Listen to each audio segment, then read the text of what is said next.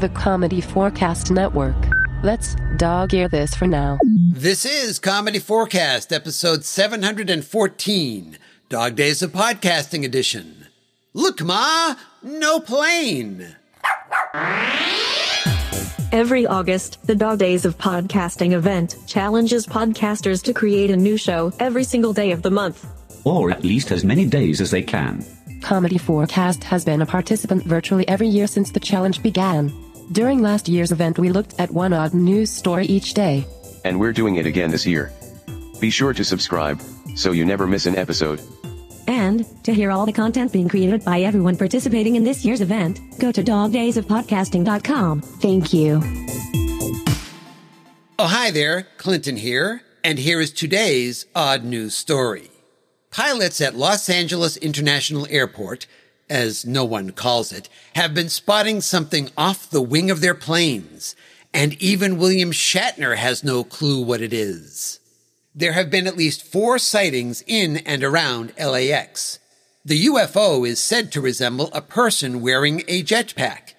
In a failed attempt to seem clever, the UFO has been dubbed Jetpack Man.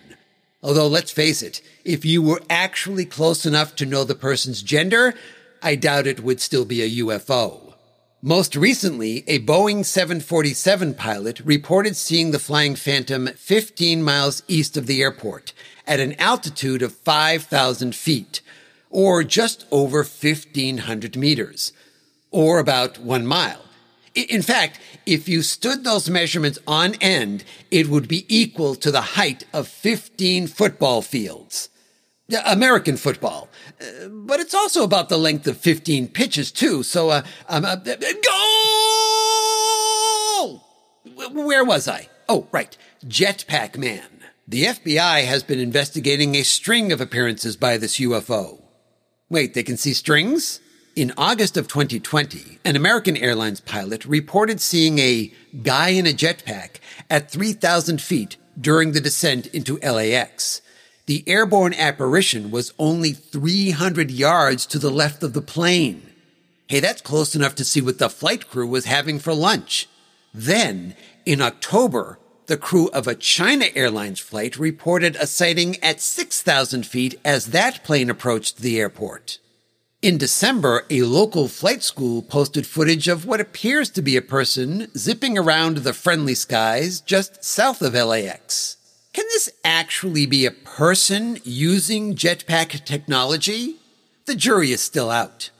California-based Jetpack Aviation has created jetpacks that are technically capable of reaching 15,000 feet.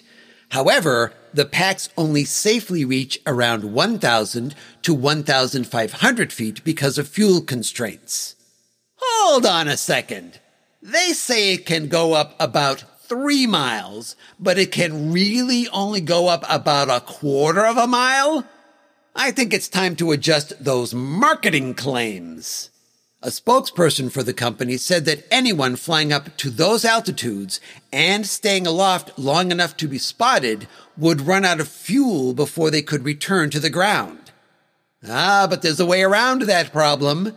In February 2020, Vince Raffay, using a winged jetpack created by Jetman Dubai, reached an altitude of 6,000 feet and then used a parachute to land, making him not so much Jetpack Man as Bond movie opening scene man.